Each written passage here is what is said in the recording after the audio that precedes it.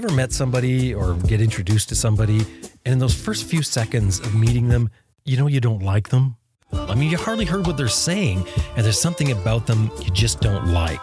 You know, it's a gut feeling you get where it says, stay away from this person. Well, a couple we have on today, that's how they felt about each other when they met.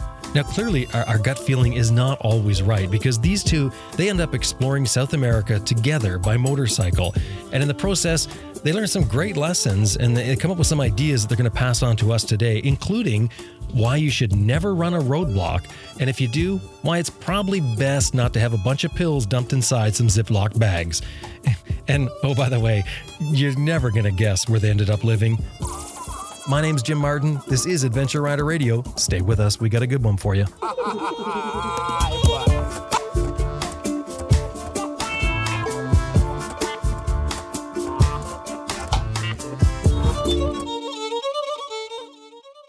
Max BMW Motorcycles has been outfitting adventure riders since 2002. They've got 45,000 parts and accessories online and ready to ship to your door at maxbmw.com. And you can sign up for their e-rider newsletter too. It's free. www.maxbmw.com. That's maxbmw.com. Green Chili Adventure Gear offers American-made, heavy-duty, innovative luggage systems for all types of motorcycles. You can turn any dry bag into motorcycle luggage using their unique strapping system, and it's easy to swap from one bike to another. And of course, Green Chili Adventure Gear is all tested in extreme weather and terrain to withstand the abuse of adventure riding, and that's gained them a top reputation for tough, reliable gear. www.greenchiliadv.com. That's www.greenchiliadv.com.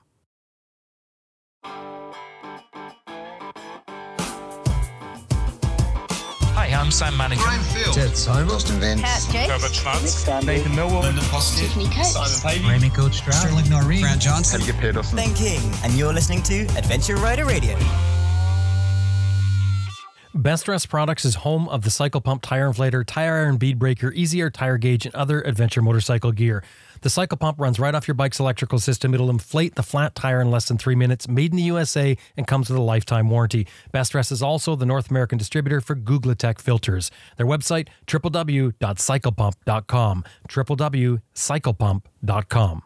The MotoBreeze chain oiler is powered by wind pressure that automatically adjusts for speed. No electrical or vacuum connections. It delivers your oil to your chain with a felt pad on the swing arm, eliminating problems of exposed nozzles near the sprockets. 1 ounce of oil lasts over 1,000 miles or 1,600 kilometers. Get more miles from your chain and sprockets and forget about the messy spray oil. www.motobreeze.com. There's 2 I's in there. motobreeze.com.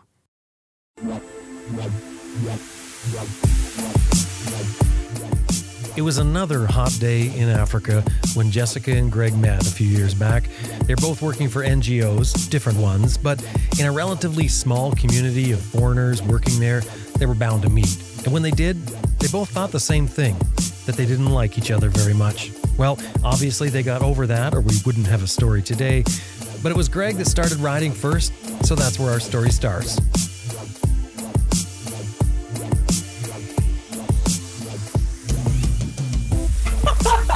It's always the hardest part is to tell me about yourself, right? Gregor, you go ahead. My name's Greg Stone. I'm from Los Angeles, California, and I currently live in Lake Atitlán, Guatemala. And I'm Jess Stone. I'm his wife. I'm from Toronto, Canada, and I'm out here in Guatemala as well.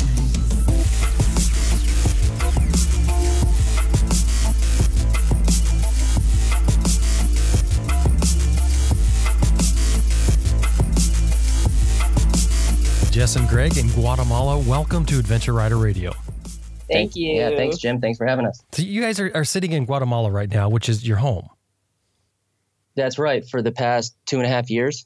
Wow. So, Greg, now I just want to start with you as far as motorcycling, because I know you were the first motorcycler in your duo. When did you start riding bikes? So I started much later on. I must have been 24, 25. I had been traveling overseas a bit and ended up coming back to go to graduate school and had already sold my car, realized I needed some form of transportation that frankly would always be there for me when I come back and would be easy to store.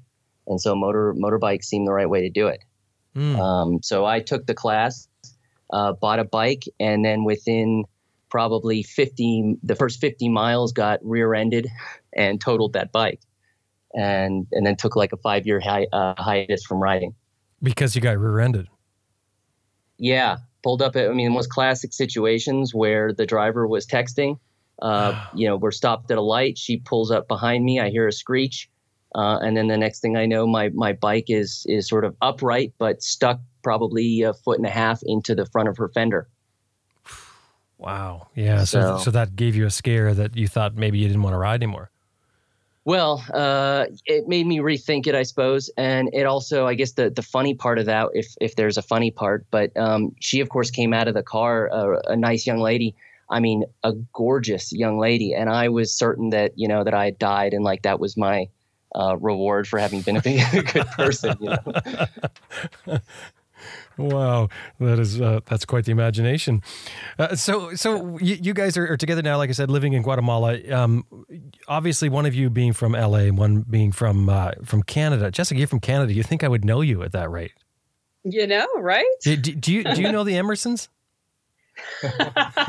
No, but I'm sure that my sister does. Oh yeah, that would be the connection for sure. But how did you guys meet?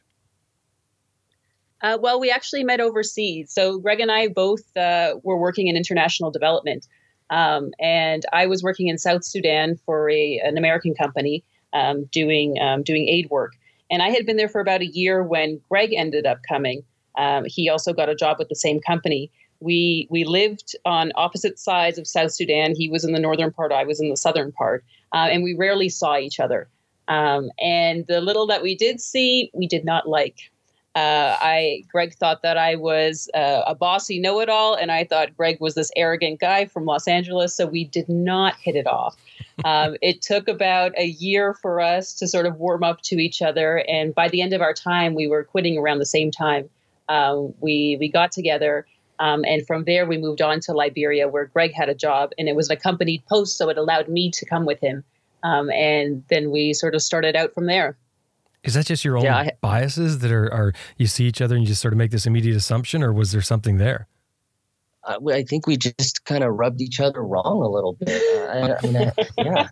I think we probably should have understood. If they say that if you don't like somebody, like in the first 3 seconds of seeing them, you're never going to. But I guess that didn't work this time. So you wore each other down, I guess, really is what, or maybe it's desperation, right? You're there by yourselves. How many other people were around? maybe it was the small pool you had to draw from. I think you've described it as well or better than we've been able to. Well, speaking of that, I did always think, so Greg is about 2 inches shorter than I am. And I had asked him near the beginning of our time, would you ever date somebody taller? Just out of curiosity for a shorter guy. And I wanted to know. And I remember it as he said yes, but he remembers it as he says no. So, but it ended up working out just fine. So there's a bit of an issue there still. I'm not going to dig into that because that's not what we're here for. Hey, we're talking about, this is back in 2010. That's right. 2010, 2011. Yeah. Mm-hmm. So why do you move to Liberia in 2011? So we finished our, I guess, tour or assignment in South Sudan, and I'd gotten another position, this time in West Africa, and said, well, so let me just back up and say I had my design set on like a 2, maybe 3 times a week kind of relationship, but when you move together to another country, that's kind of out. So it very quickly was 100% living together and so forth. So I'm still trying to peel it back to, about 3 times a week. Was that a slap? I thought it just heard a slap. Was. But yeah, so, I got a post there. Jess, with her experience all over Africa, I knew she could get something, on the ground, no problem. And she decided to take a chance. And that, that's where we sort of, frankly, got to know each other. What do you guys do? What are you working at? Or what were you working at? I was working for a USAID contractor that was doing livelihoods projects and health projects in a rural area in Liberia. Really around nutrition, right? And it was nutrition, yeah. Mm-hmm. Focused on, better harvests and distribution. And agriculture. Mm-hmm. Yeah. the logistics. So what are you doing? You're helping the locals understand a better way, or? It was working with them to do improved agricultural methods. My role was I was sort of in charge of the whole office out there in the field. So I was the field manager, and everybody sort of reported to me for their specialties. And my role was sort of liaison with the donor as well. So sort of give them updates and let them know what was going on and to collect the results about how successful the project was. Was it successful in the end? Yeah. You know, it was a 5-year USAID project for, I think it was about, I want to say it was 30 million. It was quite a large project. And there were a lot of moving parts with it. But it was really interesting, especially being in Liberia, where it was a post-conflict area. There was still you could still feel a little bit of that conflict feel. There were people who were still just returning back, reclaiming their lands, and really didn't know about agriculture and what to do with their lands. And so this program started to help them see the possibilities and help create a bit of a supply chain so that they could sell their products and understand what the best way of planting was. Now, what are you guys using for transportation while you're there? Are you riding motorcycles, or are you running around in vehicles, 4 wheels? So normally when we were working in Africa, there's normally a driver who will take you, which is great for me. And but at the time we were living in Monrovia before I went out to the field, and we didn't have any transportation. So Greg's company was the one that was sort of chauffeuring us around. And when Greg started telling me about his dream of doing a full north to south trip, that's when we bought the first motorcycle, a small 160. We bought a TVS Apache, they call it, a 160. Those are pretty ubiquitous across Africa at this point. So we bought one of those for Jess, and then after she dropped that one a couple of times, then I bought one to get around as well. Jess, you just mentioned when Greg had this idea of the north-south trip. So what is this? Let's talk. How does this idea come up, and what is it? So Greg had already done a Los Angeles to Panama trip. It was in 2008? 2009 to 2009. And so he had already done the trip, but he had run out of money and time by the time he got to Panama and didn't end up completing it and get to South America. So when I met him and we had moved to Liberia, one of the first things that we talked about was this dream that he had to complete the trip and to do it over and to do a full north to south Alaska to Tierra del Fuego. And he told me about this, and it was a foregone conclusion that after his time in Liberia, that's what he wanted to do. And as I was listening to this, I was thinking, okay, so it sounds like I'm going to be losing my boyfriend pretty soon after we leave here. But he had mentioned that I would be welcome to come along, but there was no way that he would have me as a pillion. I had to learn how to ride myself. And so that's how my whole motorcycling experience began, so that I could come along on this trip and so that I wouldn't have to let Greg go alone. So it's just fear. You were driven by the fact that if he goes, you're going to be stuck looking for another boyfriend who wants to go through all that work again. Exactly. I mean, it's smart. That's smart thinking, Jess. I have to say, you've already got something invested. Why start back at ground zero again? So you go out at this point and you learn how to ride a bike where?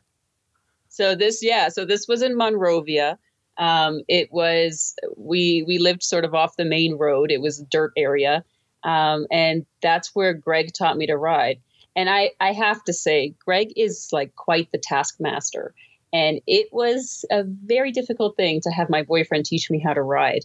I'm already a very nervous person, rider in general. I didn't have my full driver's license at the time.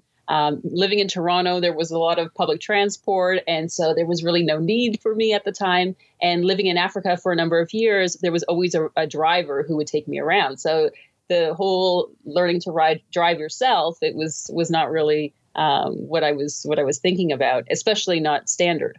Let me just interrupt Jess to say that she has been and continues to be one of, I can't think of anybody else who says that they feel way more comfortable riding a motorcycle than driving a car. Yes, definitely. Did you have your car license before this when you left Canada?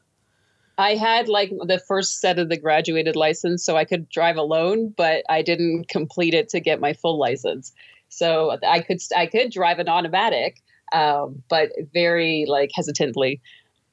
So how does that work then? You haven't got your full license, and now you're going for your motorcycle license? Yeah, so I guess Liberia didn't really notice that it wasn't a full driver's license, and we basically paid $50 and got our licenses, our Liberian licenses.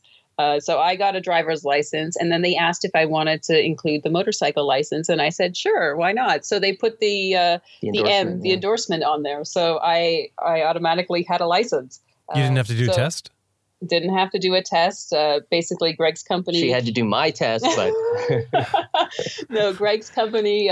We paid the fee that we needed to, and our licenses were good enough, or at least my license was good enough at the time. Boy, this is going to give international aid work a bad rep. Maybe it needs to be edited out. They don't do it that way anymore. This was years and years ago. Sure. So Yeah. No. Absolutely.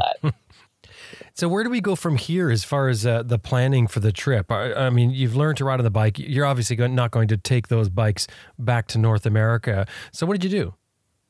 Well, I think, first of all, it's important that Jess be forced to tell a little bit of a story about she's learning, and I'm going to hand this over to her in a second, but she's learning everything sort of second or third hand, by reading blogs and primarily about women riders and what their experiences have been.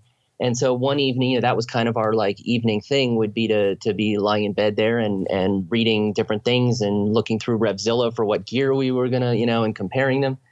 And she turns to me at one point and just sort of has this look on her face like, she's just read the most absurd thing you can imagine, and says, how is it possible that you can pull up to a stop and just forget to put your kickstand down? I mean, that was like the most absurd thing that, she'd ever heard. Yeah. And now I'm going to hand this over to you. Yeah. I like Greg said, I was reading all of these blogs from women riders because I had no idea what it was like to be a woman rider in America or anywhere else.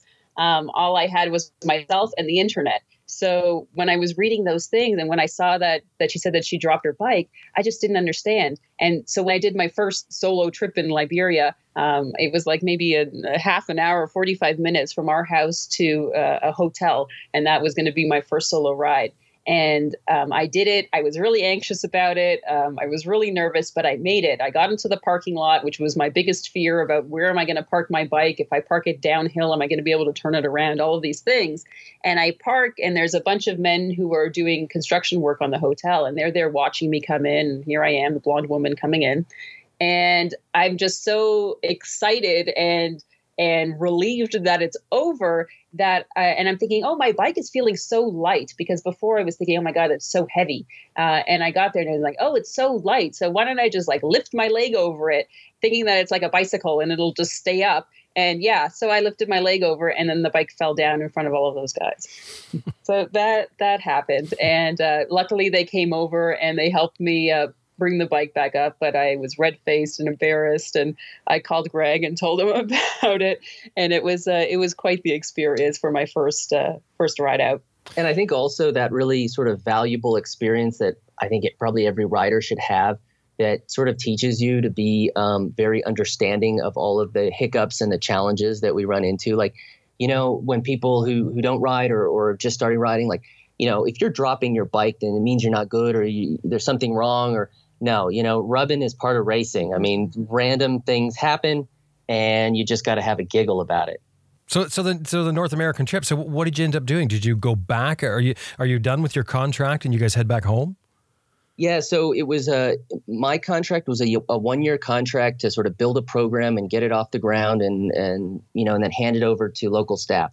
So as that was nearing an end, and we were achieving that goal, and the bank account was flush again. So I should say, on the previous trip that I did it on a 1993 Yamaha Virago. So this little kind of cruiser looking bike had all kinds of mechanical issues. It was old. It was probably not very well maintained. I got it used. And along the way, I met this couple, Megan and Marshall. I think I met them in Belize. And one day they wanted to take a ride, and they said, well, look, we're going to go 2 up. Why don't you hop on our, on the other bike, which was, an F650 GS, the single cylinder at that time. And so that was my introduction to adventure motorcycles. And of course I fell in love. And then, it had to be a BMW. So Yeah. Jess didn't have any choice in that matter, really. She the only thing she could do was decide that it was going to be then it was the G650 because it's a little bit smaller. And I ended up getting the F700 when we moved back to the States, middle of 2013. Mm-hmm. What did you do with the Virago, the 93 Virago? I bet one of those problems with the Virago was the dash lights going out when you turn the handlebars back and forth. That was definitely one of them. I had a regulator go out. I had an alternator go out. I had to take the carburetor apart on practically a daily basis. Yeah, you name it. Listen, I wanted to wear a leather jacket and wear, khakis and just be like out in the world. And I knew absolutely nothing other than that. And as you like to talk about, what's the best bike for an adventure? I mean, it was until, you had to deal with the reality of, cleaning carburetors and so forth. Yeah. Yeah. And that probably had to do with fuel in the area as you got far down south. Well, listen, I wish I had heard about the Googletech filter back then. And so I was coming up with using socks and, you name it, I tried it. And then I ultimately found out that it was just the fact that my tank was rusting from the inside. So the fuel really had nothing to do with it. Yeah, and the rusting could also be from the fuel, from the ethanol in the fuel. And see, because the bike wasn't made to handle ethanol in that year. Anyway, I know we're going down a rabbit hole here. Let's get back to so you get back, you decide on BMWs. Now you're doing this in Los Angeles? That's right. Yeah. So we moved back to LA. Went straight to the dealerships. Got the best deal we could. Got a couple of BMWs. Like I said, it had to be a BMW at that time, and then it was having to learn to ride a much bigger bike. So it was right? from a 160 to now I got a 650. There wasn't anything smaller. They didn't have the 310 that they have now. That's a big jump. Yes, it is a big jump, especially when by the end of Liberia, I only had about 2,000 kilometers on the bike. Well, and the thing is too, is a G650 is it's a dual sport bike. So it's a tall bike. It's not like getting on a small Ninja or something like that, which is a great beginner bike because it has such a low center of gravity. You've got a lot of leverage with it. That's kind of it's a taller bike. It's a dual sport, and it's certainly more of a challenge to balance. Oh, for sure. And the fact that we bought them brand new. So now I've got this brand new bike, not really know what to do with it. And I'm just so afraid of dropping it. So afraid that I didn't even want to ride it out of the showroom. I got them to deliver it to Greg's mother's house where we were staying. And then they rolled it off for me. And I still refused to ride it until all of the crash bars came in that we had ordered from Rosella. So it was just sitting in the garage for a number of days. And Greg's just looking at me like, what is wrong with you? You've got this brand new bike. Go out and ride it. And here I am scared to death to drop this bike that we just paid so much money for until we get all of the safety gear on it. Did you put the bars to the test right as you started to ride it? No, I actually didn't. Well, because I was so cautious about where and how I was riding it. Listen, I have beat Jess like probably 3-1 in crashes.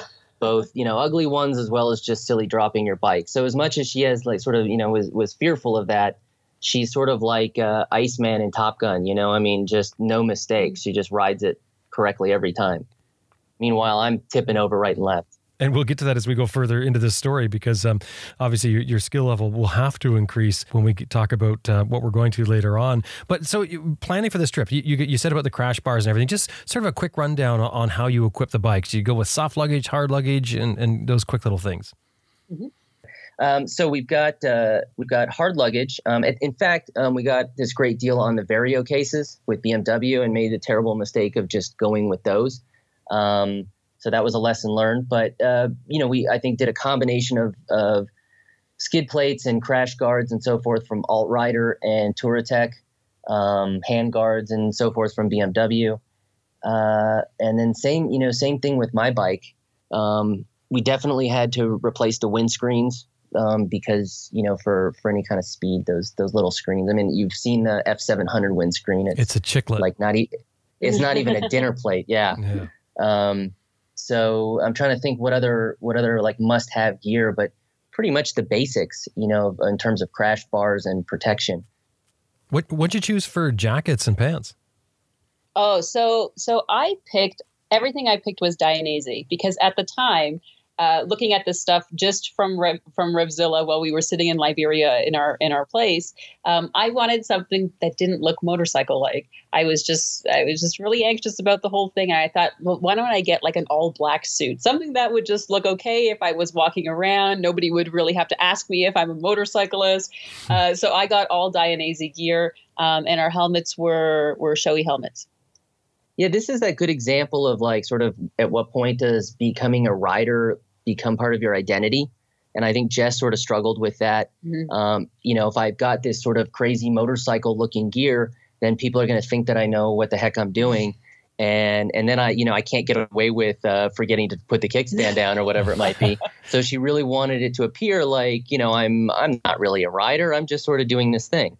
Mm-hmm. That's a really good approach, and an approach that I certainly am a fan of. I'd rather undersell myself than oversell. So I'm right there with you, Jess, for sure. Good to know. So what was your plan as far as the adventure? You're in Los Angeles. Where are you going to go? So the plan, of course, was to go up to Alaska. We were getting started a little bit later in the summer, so we knew we would see how far north we would get, and then to turn right around and go south. And reach really Chile or Ushuaia, depending. But ultimately, we did get a bit of a later start. I think it was early August. September, late August, early September when we left. So, getting too much past sort of your parts there in Western Canada was out of the question. So that's about as far north as we got. Probably a good thing too, because if you got much further by a break in the weather, you'd end up dealing with it on the way back. Mm-hmm. Yeah. So at that point, you flip around and head back down? Exactly right. We went through the States. We went through Canada. We went through, I want to say Baja. And the thing I wanted to say, Baja, and this is a totally different topic, but I think everybody needs to think about this. Because, in fact, we were just talking to a couple that you had on a few months back, Two Wheels in Motion, and they're kind of coming near that area. And the big decision was Baja or, a different route through Mexico. And I am a huge proponent of Copper Canyon as a sort of much more adventurous kind of way through. But so we did Baja because, of course, you've got to do Baja. That's just, you got to do it. But anyone out there, I would say, consider Copper Canyon. But then, amazing. We took the ferry over to Mazatlan, and then we went down south. I think we hit everything. We went through Belize and Guatemala here, and then through Honduras, El Salvador, Nicaragua, and then we got to Costa Rica, and then Panama. And then at Panama, I did not want to take the boat across. I get motion sickness, so there was no way I wanted to take that. And Greg had already done that a similar trip with his father a number of years ago, and he recounts it like it was this horrible nightmare where they're just feeling sick all night long and nobody's doing well. And I did not want to have that experience. So we flew ourselves and the bikes over to pick up in Bogota and then continued south. And we ended up getting as far as Santiago, Chile. So at what point, Jess, do you start to feel like the bike's an everyday thing to you? Do you already have that at this point? No, not at all. So we did one or two, or we did 2 or 3 practice trips before we set out, where we would go to the national parks in California, and I would practice on the twisties and just getting used to the higher speeds, because obviously in Liberia there wasn't really anything that was fast moving. So I practiced a little bit, still was really uncomfortable, just really anxious about riding. So when we went up to Canada and then came back down, when we got to Utah on the way back down, that was probably my first fall. It was my first off-road too, if I think about it. It was just really sandy and I just went down, and it wasn't a big to-do, but that was probably my first big fall with that bike. And we continued south. Baja was a real challenge for me there. I dropped the bike numerous times. It was just really sandy. And we didn't have the right tires. We weren't running our Heidenaus that we're running now. We were riding the Torrents tires. Yeah, they're like a 70-30 or less. And I just had no experience. I had no understanding about what the best way to ride off-road was. So that was a big challenge for me. So it was really only until we got to Panama where before we put the bikes on the plane, we had a really heart to heart, Greg and I, about this, because I wasn't really enjoying the trip as much as I should have. And the reason why I wasn't enjoying it is because I was just so anxious all the time about what was going to come up ahead. What's the road going to be like? Is there going to be construction? Is there going to be dirt? Am I going to be able to do it? If I park my bike in this place, am I going to drop it? Am I going to park it incorrectly? All of these things, like, they would go on a daily basis, and it was just sapping my energy. So we had a conversation in Panama. And I said, no, I want to continue. I want to get this. I want to go through this. So we got to Colombia, and then that's when things started to get a bit better. Ironically, the riding was more difficult in South America, just the roads that we were taking. We were doing more off-road. But I think I had a better attitude, and I was feeling a little bit more comfortable. And then by the time we got to Peru and Bolivia, I think I was feeling quite good. Mm-hmm. And what was the trip like to that point? Well, I mean, other than the riding difficulties of being a new rider on a new bike with a whole bunch of load on, other than those sorts of things, what was the actual trip like as far as experience? Well, I mean, I think probably very similar to the experiences that, a lot of those who've done that and similar trips. I mean, we had all of the kind of people that we met along the way and challenging roads and, trying our first attempts at filming our experience and how to share it with people back home. But of course, the things that really stand out are those kinds of are the breakdowns and the interactions with officials and challenges like that. We had spent about a month in San Miguel de Allende in Mexico at the beginning of the trip, so that I could learn Spanish, because Greg already knew how to speak Spanish, and I wanted to feel a little bit more self-sufficient, and I needed to have a little bit of a break from the riding. So we stopped for about a month where I was taking classes, and I think that really helped me. It helped me feel more comfortable in Latin America. And it gave me some time off the bike to reflect and to think about what it was going to be like going forward. Now, you guys are showing up to borders with your Liberian driver's licenses, though? No, we had shifted back to. I guess we both had. Did you get a? I had to go. License? No, I had to go back to Canada. We weren't married at the time. I was still a Canadian resident, so I went back to Canada and I did the weekend course for my motorcycle license, and I got my M2, which allowed me to ride by myself. And my driver's license at the time. I got my complete driver's license. I finished it off. So I had my license with me, and Greg ended up getting his California license. Right. And in fact, one of the first sort of like paperwork challenges in that regard is, for whatever silly reason, we put both bikes in my name when we bought them. Because we were in the States, right? And I wasn't a resident. And you weren't a resident. And for whatever reason, we just kind of assumed that you couldn't have the bike in your name. So when everything was fine through the States and through Canada, but then when we crossed into Mexico, they wouldn't issue the permit, right? The temporary vehicle permit. And they said, look, there's nothing you can do other than get married. If you're married, and then you can have it in your name for both of you.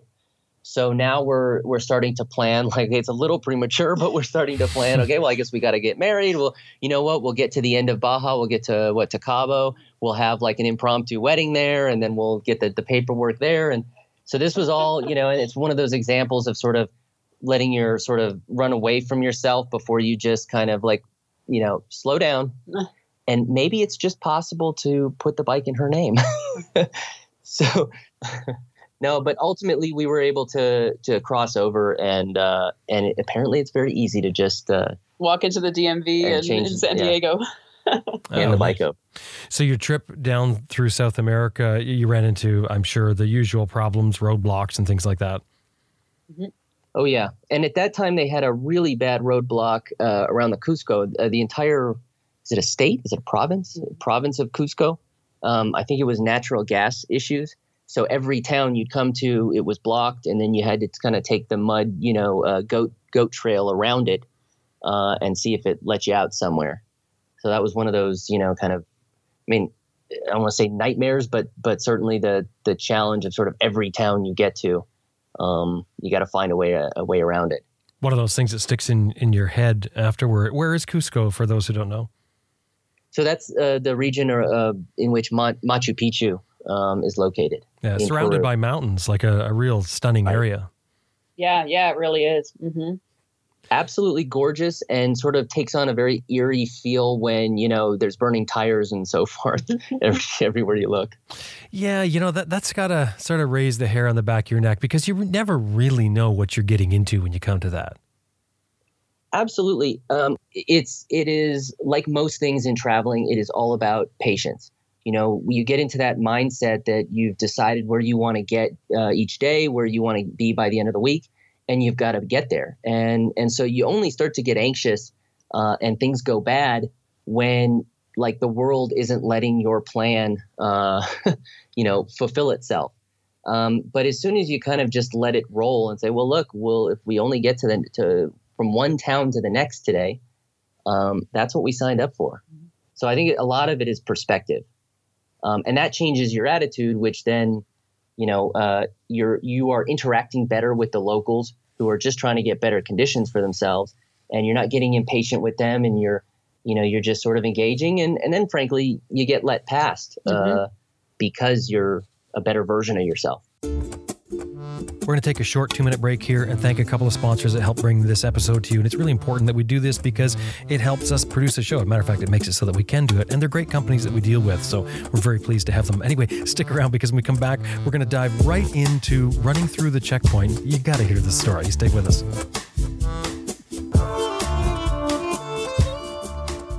When things get slippery, or really all the time, but I mean, think when things get really slippery and you're stepping in mud and goo, like we are here on the West Coast right now, we're lucky enough to ride through the winter.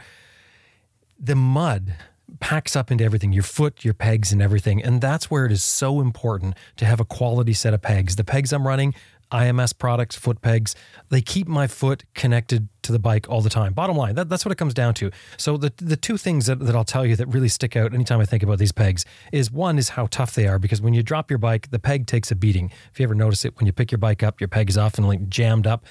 They take a beating. These ones, as soon as you give them a thump, if they're stuck up because of the rocks and mud in there, they flop back down into place. They knock all the mud out. That's by design. They design it that way. And you get back on the bike and you are connected. I never, ever worry about my feet moving on these foot pegs unless I want to move them. Check out what they've got, www.imsproducts.com, and do us a favor. Anytime you deal with them, email them, see them at a show. Anytime you see an IMS logo, let them know you heard them here on Adventure Rider Radio. Now, the other one I want to mention to you is our friends at the Red Rock Garage. That's the Red Rock Garage. It's a small coffee shop with a motorcycle addiction. They're in Beaverdale. That's Beaverdale on Highway 33 in British Columbia. They've got the best coffee, the cleanest washrooms. They've got a full service station. They've got EV charging. They've got a B&B and a camping area for the summertime. I'm telling you, if you're heading to British Columbia, or if you're in British Columbia, you need to put this on your list as a destination. Work it in. If you're going north, you want to make a detour, because not only is it a great place to stop, it's a great place to ride around in the area. Look up Beaverdale, British Columbia, Highway 33. It's the Red Rock Garage, and their website is www.redrockgarage.ca. And of course, anytime you're dealing with them, you pop in to see them, or if you're going to email them and find out about accommodations with their B&B or their camping, let them know you heard them here on Adventure Rider Radio. That's www.redrockgarage.ca.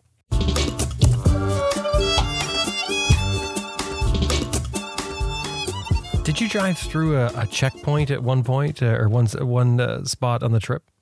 Oh, God, I did that. Yeah, so we had just crossed into Bolivia, and I think one of the things that was in the back of our minds was that it was a Sunday, and you need to get the motorbike insurance, and they were closed, and so we didn't have that. So we were already sort of like, okay, at least for today, we got to be extra careful, right? Maybe about, 20, 30 kilometers, if I'm remembering, after the border, we come through a checkpoint where they are so obviously waving us over. No, they were not obviously waving us over. They were on the side of the road. They weren't really wearing uniforms. Can't remember what they looked like at the time. They were definitely wearing uniforms. They were definitely wearing. They were waving. They were waving some cars down ahead of us. I could see it, and I was in the lead because I always like to be the first one. And Greg rides behind. And at the time, we didn't have our communicators, so everything we were doing was by hand signals. So I saw ahead of me that they were pulling people over, and I thought that the guy, he waved to the one in front of me, which was a minivan, a public little bus, and they waved him over, and he pulled aside And so then I just kept going. I didn't see anything else, so I just kept going. And it was only, we kept going. And Greg, I don't know, you weren't flashing at me. You didn't honk at me. I tried to at first, but at some point you've totally run the checkpoint. And so I guess you just keep going. We stopped for gas maybe an hour later when I explained to you what happened back there. And I said, we'll see if this turns into something. But we were headed into La Paz. Mm-hmm. Jess had a friend who was coming in to visit for a week. So we had to get to La Paz, and it was about sort of on the outskirts of La Paz, just as you start getting into all the crazy traffic and, just the commotion. I think it was two, very official, vehicles pull us over. And I mean, they weren't joking around. They just basically, got right in front of us. Yeah, and they made me ride on the dirt on the shoulder, and like they pushed me off the road so that I'd get off. Oh, yeah, wow. So they didn't just wave you over. They're actually forcing you over. No, they had the window down and she was saying something, but I couldn't hear her. But like they started like driving me off the road, and then I got onto the dirt, and then I stopped there, and Greg was behind me. Yeah, like when they kind of box you in and then out, I guess. And are guns drawn at this point? No. No guns were drawn, but they sort of, they all got out from different doors and everybody, and took positions. I mean, this wasn't the first time they'd done this. And so it turns out that, okay, what's going on here? Because there were about 8 of them. Yeah. Two large vehicles were. And then do you know at this point why they're pulling you over, or are you totally blindsided? No idea. I had no idea. Like I didn't really think about it. Jess had no idea. I'm thinking to myself, this is it. I mean, we ran a checkpoint. I mean, and that was it. So I had the classic GoPro on the top of my helmet. And when we had stopped previously for gas, I took the GoPro off. And I don't know why, but I just had this sense of like, we're going to get, I don't know. I just was prepared for something. So they're asking, was one of you carrying a camera? Did one of you have a camera on your helmet? Like, no one here's got cameras on their helmets. I don't know what you're talking about. But they, they called back and forth to the checkpoint to see if like, what were these the same people?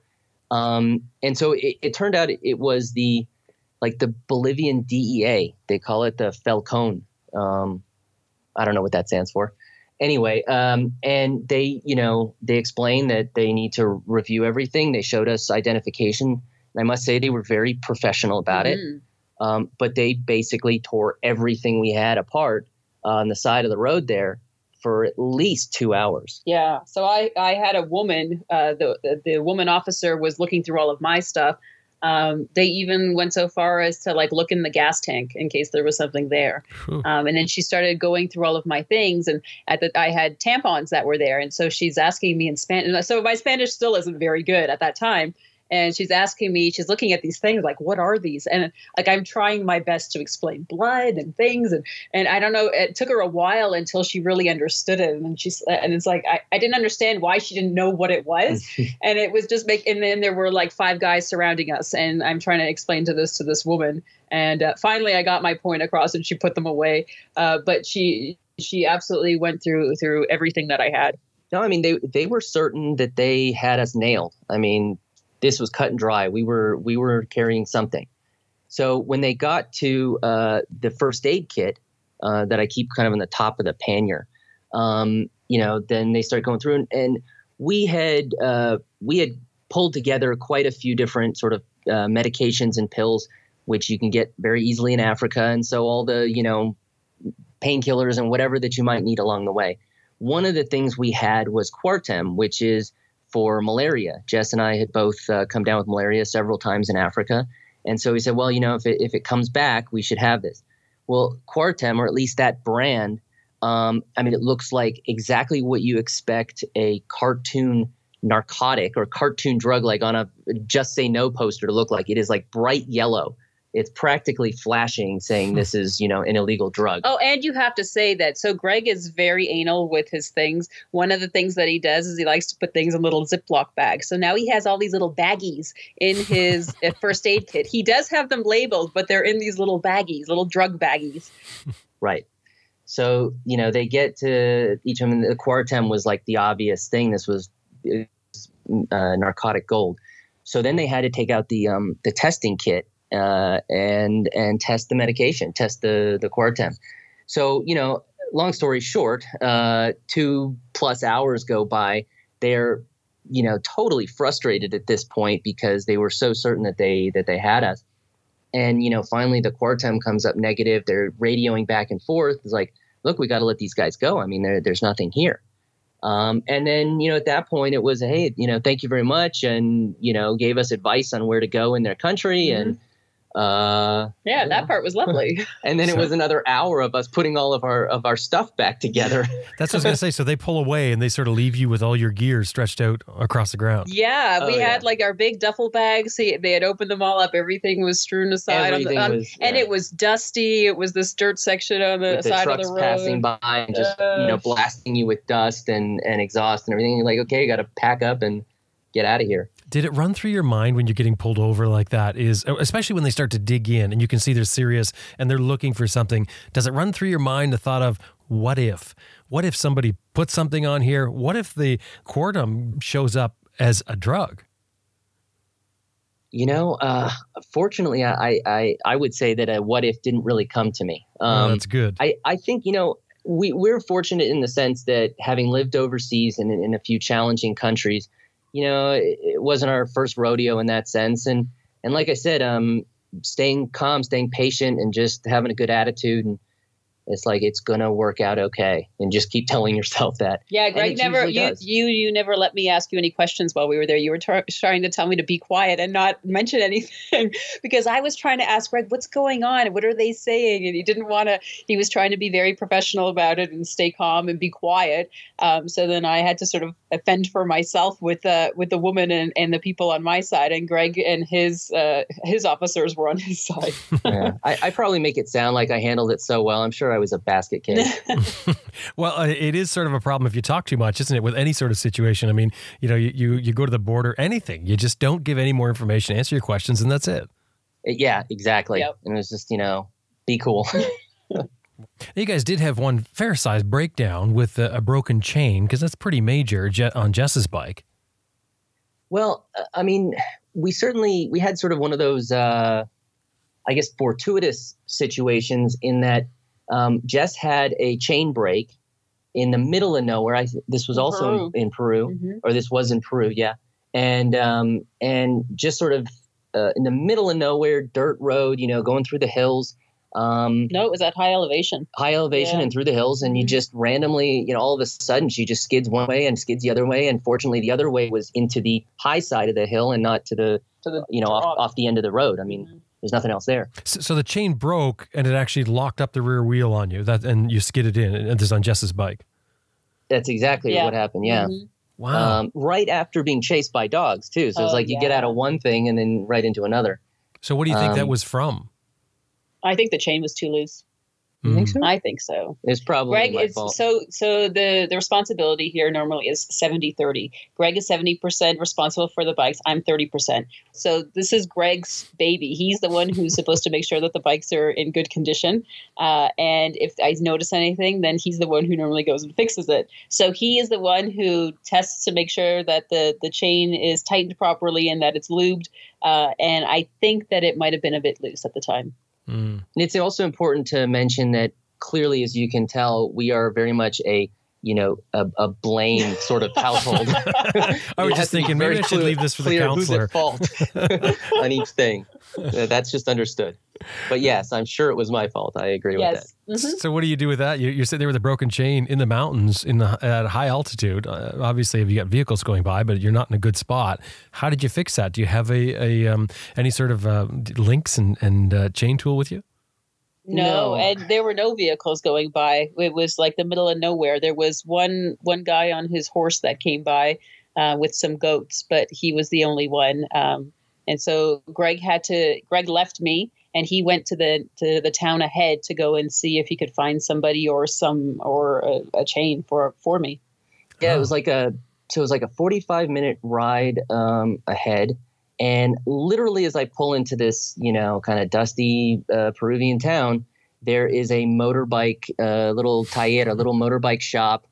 Literally as you pull in, I mean, it hasn't even become a tarmac road yet. And there's this motor. And I just walk up to, pulled up to them and held out a broken chain and said, "Do you have something like this?"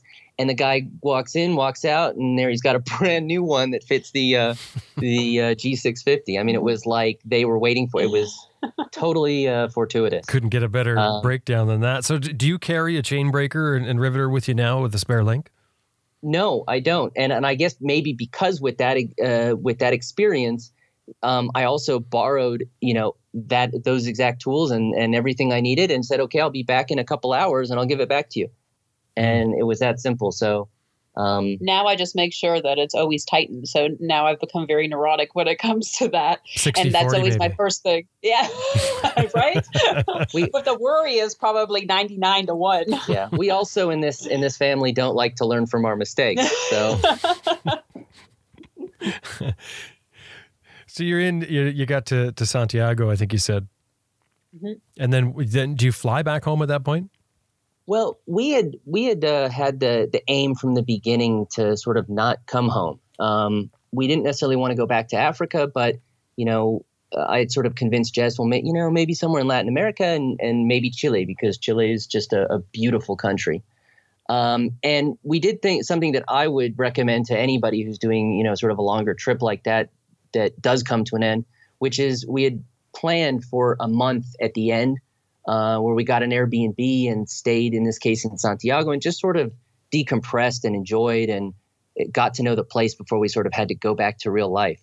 And in that case for us, I was actually going and looking for a job in Chile, in Santiago. And that was a couple of weeks of that, 2-3 weeks, until we sort of thought to ask the question, so what about our bikes? What's the process for importing them? And this was maybe a year into a new law that they had implemented that prevents you from importing a used motorcycle. Basically, because of all you guys who've done the north-south trip before us and got to the bottom and sold your bike because it was worth more than you bought it new. And so they just, they put the kibosh on that. Well, there's a couple of lessons in what you're saying. Let me just interrupt for a second here, Greg, about looking at the whole picture before you sort of jump in, right? Because there's two instances you've had where, and I'm not saying that I'm any different, but I'm just saying it's kind of interesting that we do these things. If you're thinking of moving there, for instance, you might want to check out the whole thing. What exactly is involved? Can we switch the bikes over? Can we get insurance? Can we become citizens? All that sort of stuff before you actually start trying to lay down roots, I guess. Yeah, and it was not intentional ignorance. It was just no de facto ignorance, really.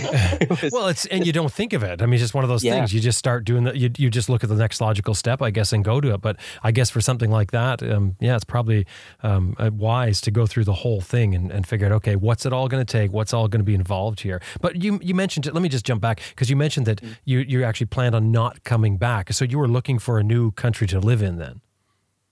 Yeah, we were sort of looking for what's next. We weren't ready to go, like I said, go back to Africa and go back specifically to aid work. But, I had long wanted to live in Latin America. I had done, a little bit of that when I was younger.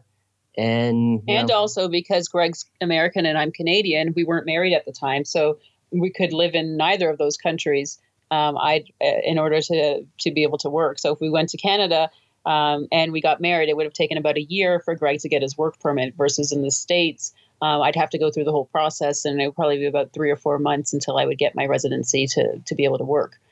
So we didn't really want to go through that whole process, but we didn't really want to stay in aid work either in another country. But you were married at this point now? No, we weren't. So we didn't end up getting married. Oh, when did you end up getting married and changing the bikes over then?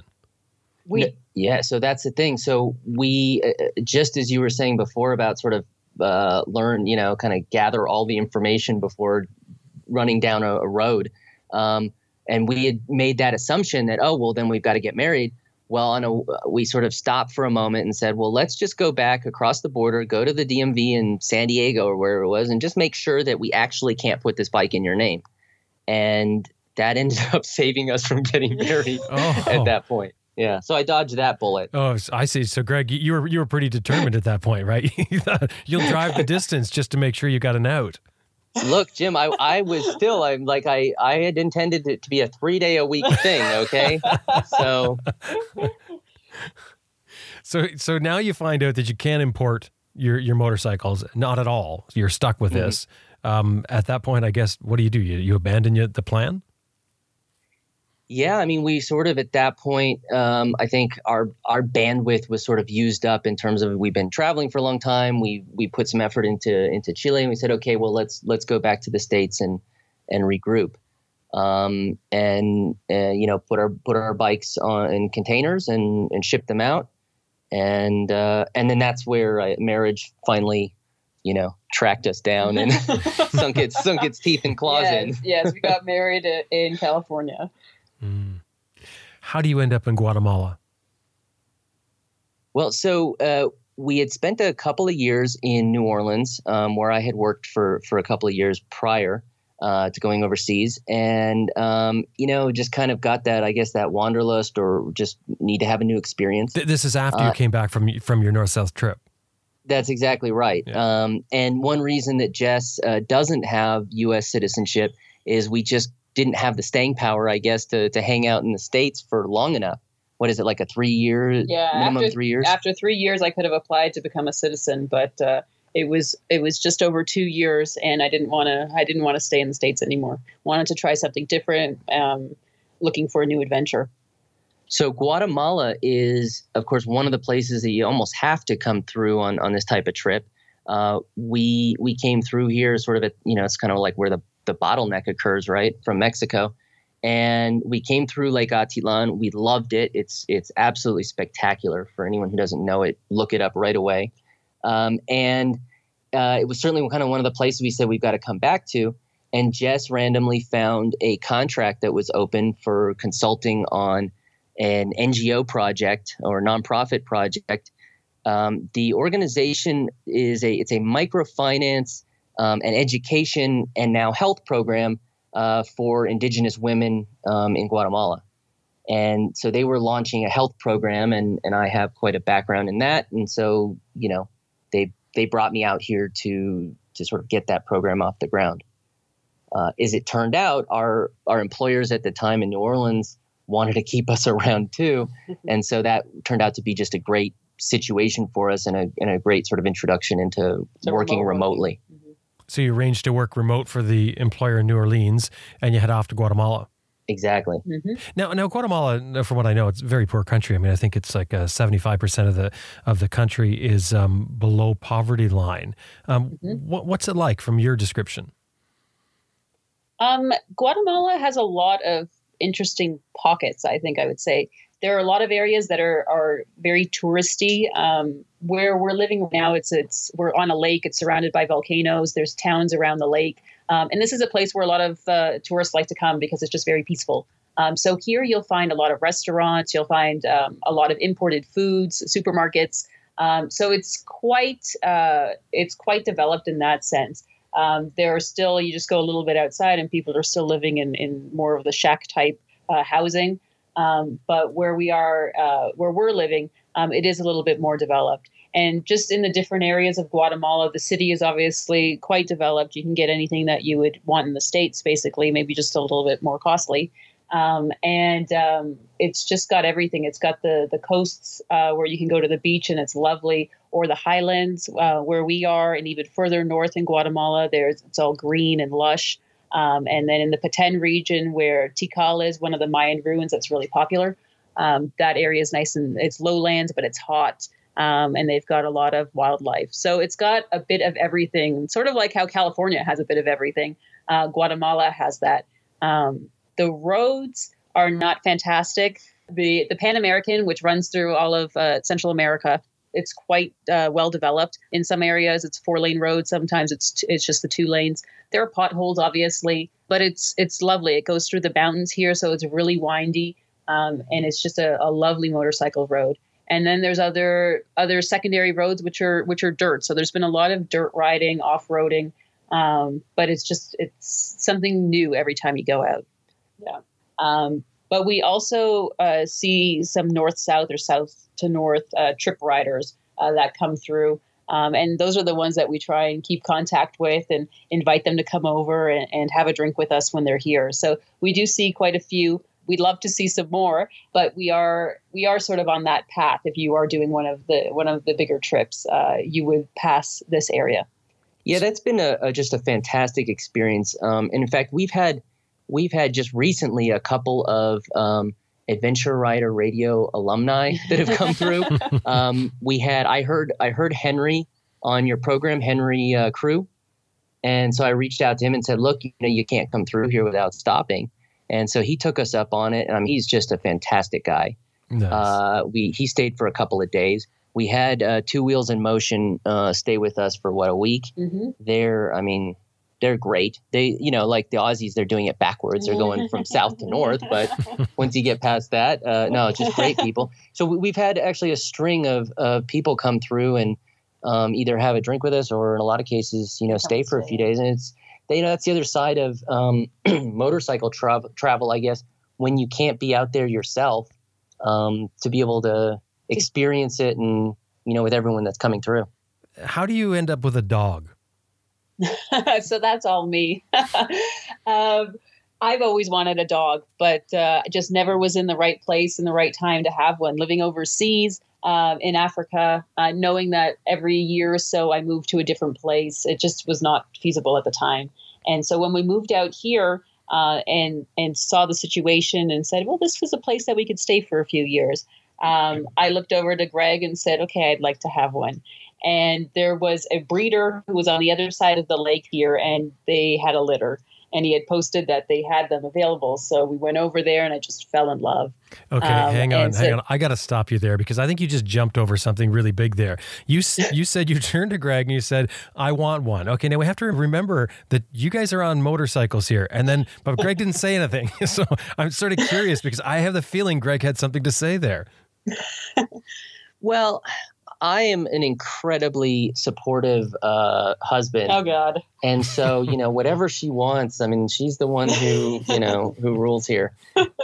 No, but certainly I worried a bit in transportation wise, and more importantly, sort of our primary hobby and source of fun and reason for moving out here was to travel around and enjoy motorcycle travel. And so this was an enormous threat to that. I definitely was on my radar with a big flashing, red light.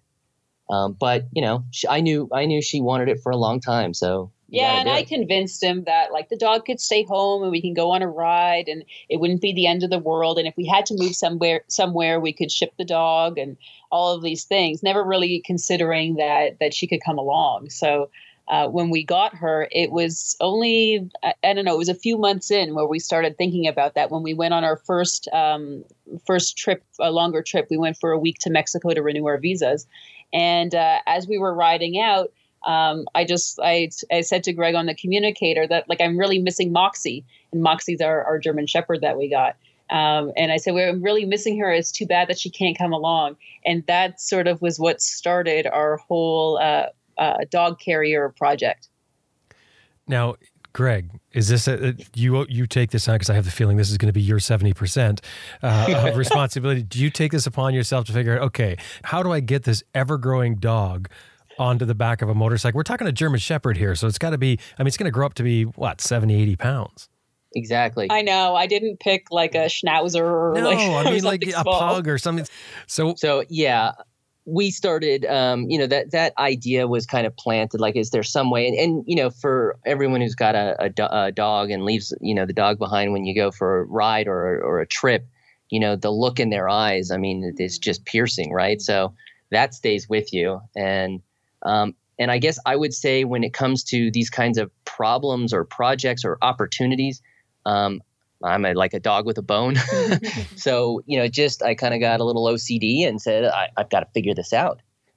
So, the first thing we did, I guess I would say any great experiment or challenge or whatever, you got to Google it. So there are some amazing things online in terms of do-it-yourself dog carriers.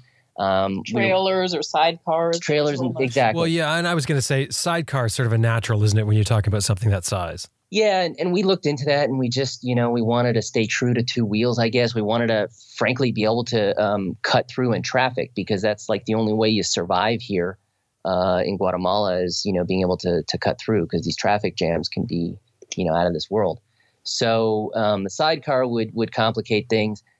trailer, the sort of physics and dynamics of that was kind of concerning. And also, there's a lot of expense in all that. We wanted something that was kind of simpler and allowed us to kind of do it the way we had been doing it and imagined to do it. So, there's some things out there, and it's a really good kind of Google it experience to do like dog carrier, because there's some really clever stuff. We'd even reached out to the pack track that I think you've had on the program. But if I recall, the size, the weight that they've set their carrier up for was maybe like 50 pounds maximum. And like you said, I mean, Moxie was going to become easily, 60 to 70 pounds. Yeah, and I think theirs is covered. I think that's the design of theirs was to keep it inside. Mm-hmm. Right. And so really, I guess version 1, once we kind of got down to it and started welding, I'd become friendly with a welder out here, and he'd been teaching me. So, version 1 was basically like an overgrown and obnoxious pizza delivery box that the motorcycles use around here. And I mean, it was just sort of it was a beast. And, you could almost like hear the chassis kind of groaning, and complaining. And when we did the test rides with it, like not having it. Just kind of out of control. So I put it aside for maybe a month or something like that. And then kind of woke up in the middle of the night one night and turned to Jess and, shook her awake and said, the carrier doesn't need to carry her. It was some pun like that or something, but it was like, it doesn't need to carry her. It just sort of needs to secure her in there. You want the weight to be on the bike itself, and just make sure, that she can't come out and that she's protected in case of a crash or anything else. So that's how we kind of came up with this, what we've since called the K9 Moto Cockpit. And it's basically like, if you take crash bars or a pannier rack or something like that, and it's sort of 2 parallel lines of these crash bars that sort of hold her in, and her weight is directly on the seat, with just, basically a cushion under her to make it comfortable. And so the bike itself, she's sort of a cross between a passenger and luggage. So this is a platform that goes on behind the rider and fastens to the bike that the dog sits on. How does it keep her in? Are there bars up fairly high? Well, yeah, I mean, I want to say that instead of saying platform, I really say almost like it's the sides of a cage or the sides of a carrier without the bottom. Because, if you kind of picture your motorcycle seat and kind of the luggage platform behind it, and we did not put an actual luggage rack on there to keep it as low as possible. So you just kind of put a purpose-made cushion down, and then you're putting kind of bars on either side to which she can be harnessed and which are padded sort of like roll bars or something for a Jeep. Yeah, so they've been upholstered, they're cushiony. And then there's attachment points on the sides of the carrier, 2 in the front and 2 in the back. And we run rock straps through those, and they attach to her harness. So Moxie is lying down. She's not sitting up. She's laying down. There's some give with the bunginess of the rock straps, but for the ride, she's laying down. So the dog is behind you facing forward or back? She's facing forward. So her paws are like right against my back. And is she fine being fastened down? She's tethered down into place. She can't get up to move around or anything. She's fine with that. She is perfectly fine with it. She can see if you see any of the videos of when we're riding together, you'll see that she's peeking out from either side of me. She's so busy looking and smelling and seeing what's going on that she's fine. But it's been a process of getting her to acclimate to the carrier and getting on and getting off and just staying for long periods. But now she's a pro. When you describe it as a process, but really it was like a 2-day. I mean, Moxie was ready for this way before Jess was. Okay. Does she bark at things when you go by, like a cow or another dog? No, she doesn't bark. So she's a little over 2 years old now. So she's still basically a puppy.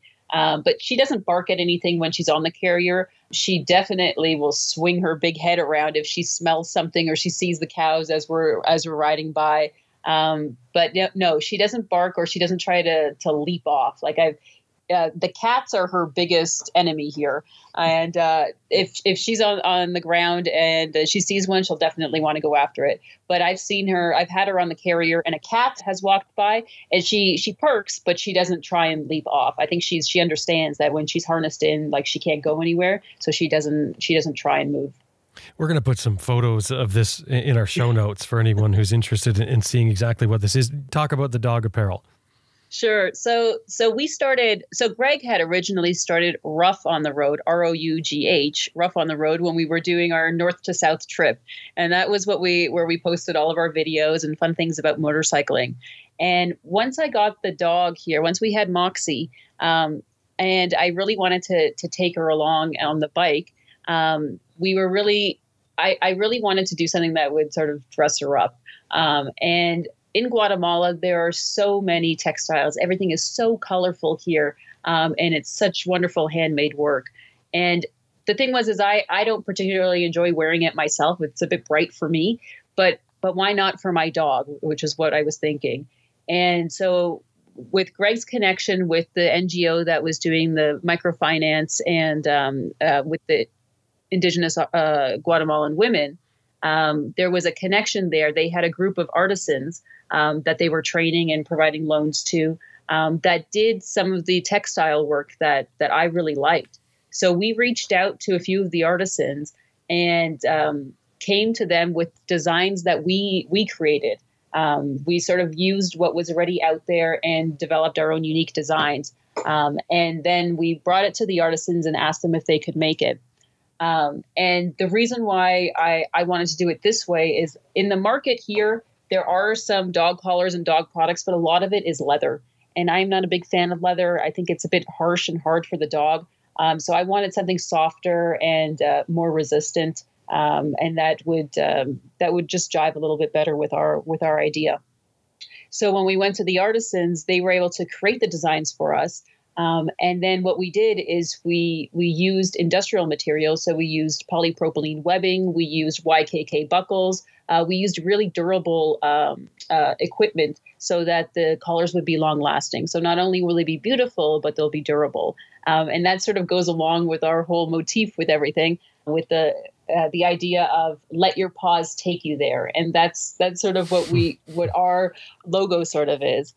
So we started with the collars. We've got leashes now. We've got beds, bandanas, and some poop bag dispensers. And we're working on harnesses and a few other products. But it's a process. But we're really enjoying this, and it really gives back to the artisans as well, because we are paying a fair wage to them for their products. And they love it. They like to see that their products are being used on dogs, because they originally thought it was like the silliest thing. Like here in Guatemala, people don't baby their dogs the way that we do in North America. So for them, it was something unique and different. It wasn't just the typical clothing that they were creating. They're doing something for dogs. And when they saw the photos and then they saw their faces on our website and the bios that we put up, they just get really excited. And it's fun to see. And I'm glad that we're able to support these women in the work that they're doing.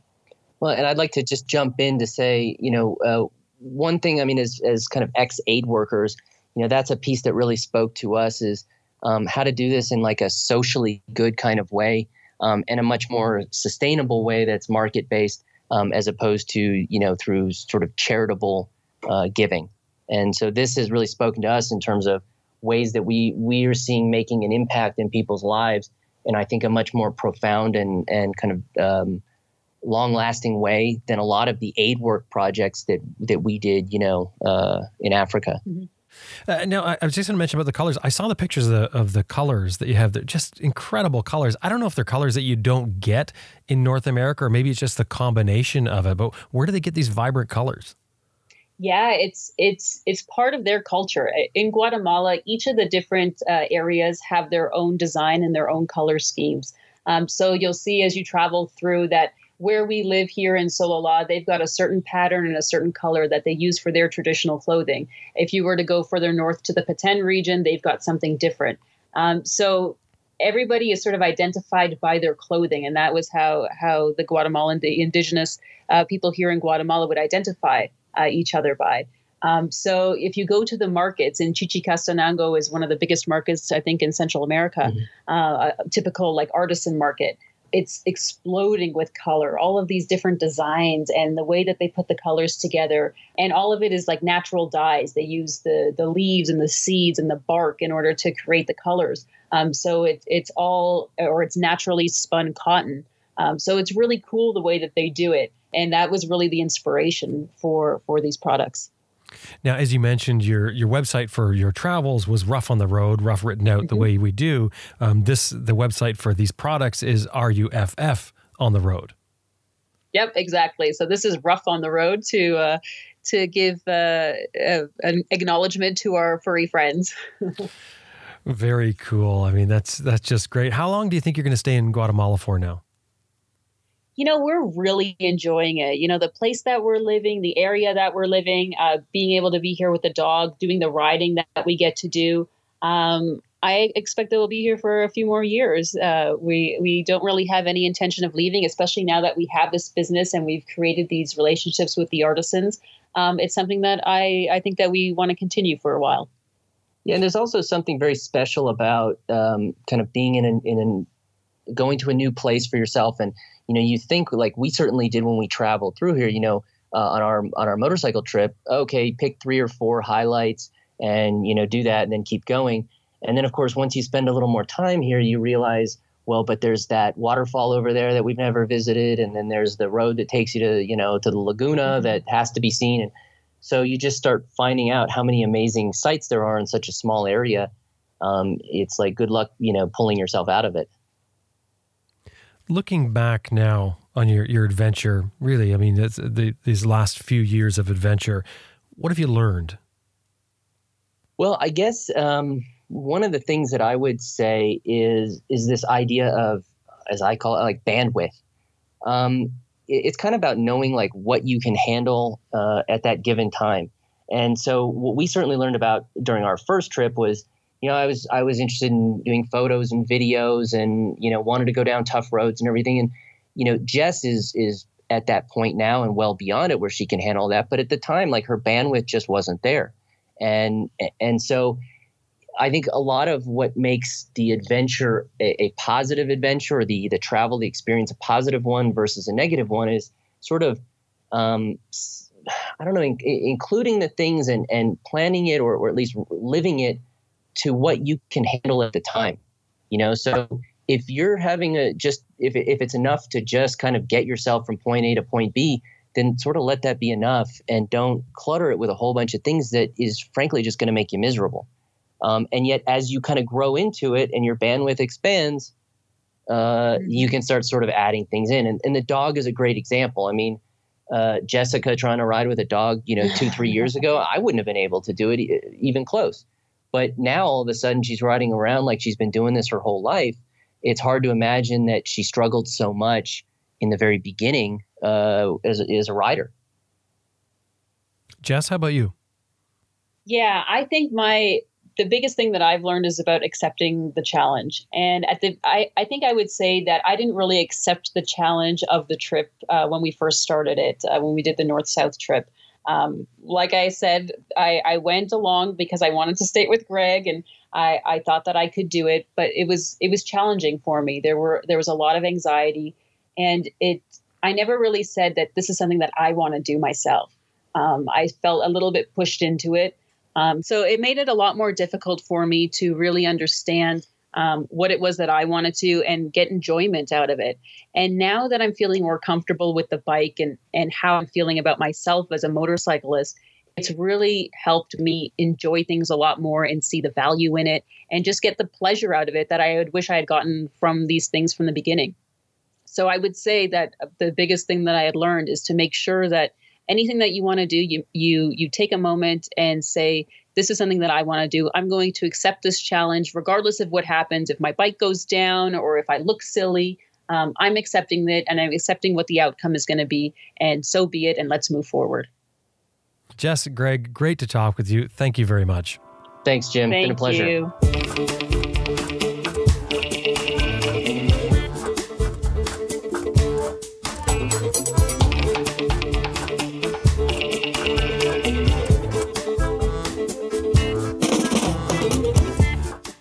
Jessica Stone and Gregory Stone from their home in Guatemala. You can check out what they're doing at their website, ruffontheroad.com. And no matter how you spell it, I think you're going to come up with it. Also, that link is in our show notes, of course, as it always is. And we've got some great photographs of them, what they're doing, their dog on the back of their bike. Drop by our website, have a look at the show notes.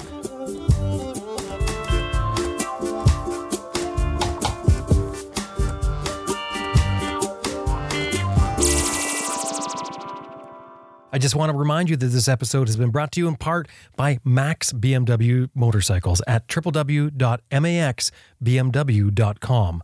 Also, Best Rest Products at www.cyclepump.com. Green Chili Adventure Gear at greenchiliadv.com. And Moto Breeze Chain Oilers at motobreeze.com. Hey, and you do us a great favor if anytime you're dealing with these companies, anytime you see them anywhere, you mention that you heard them here on Adventure Rider Radio.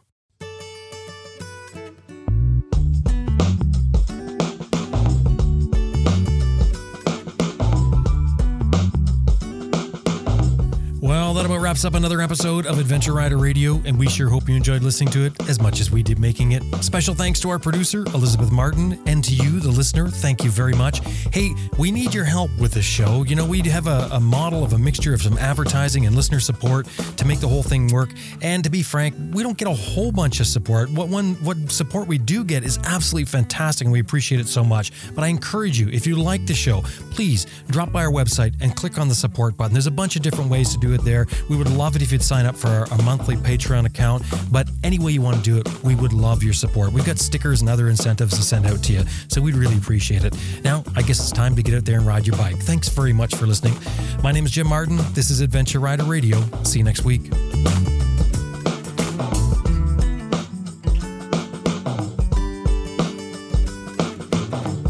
Hi, this is Jeremy Craker. You're listening to Adventure Rider Radio.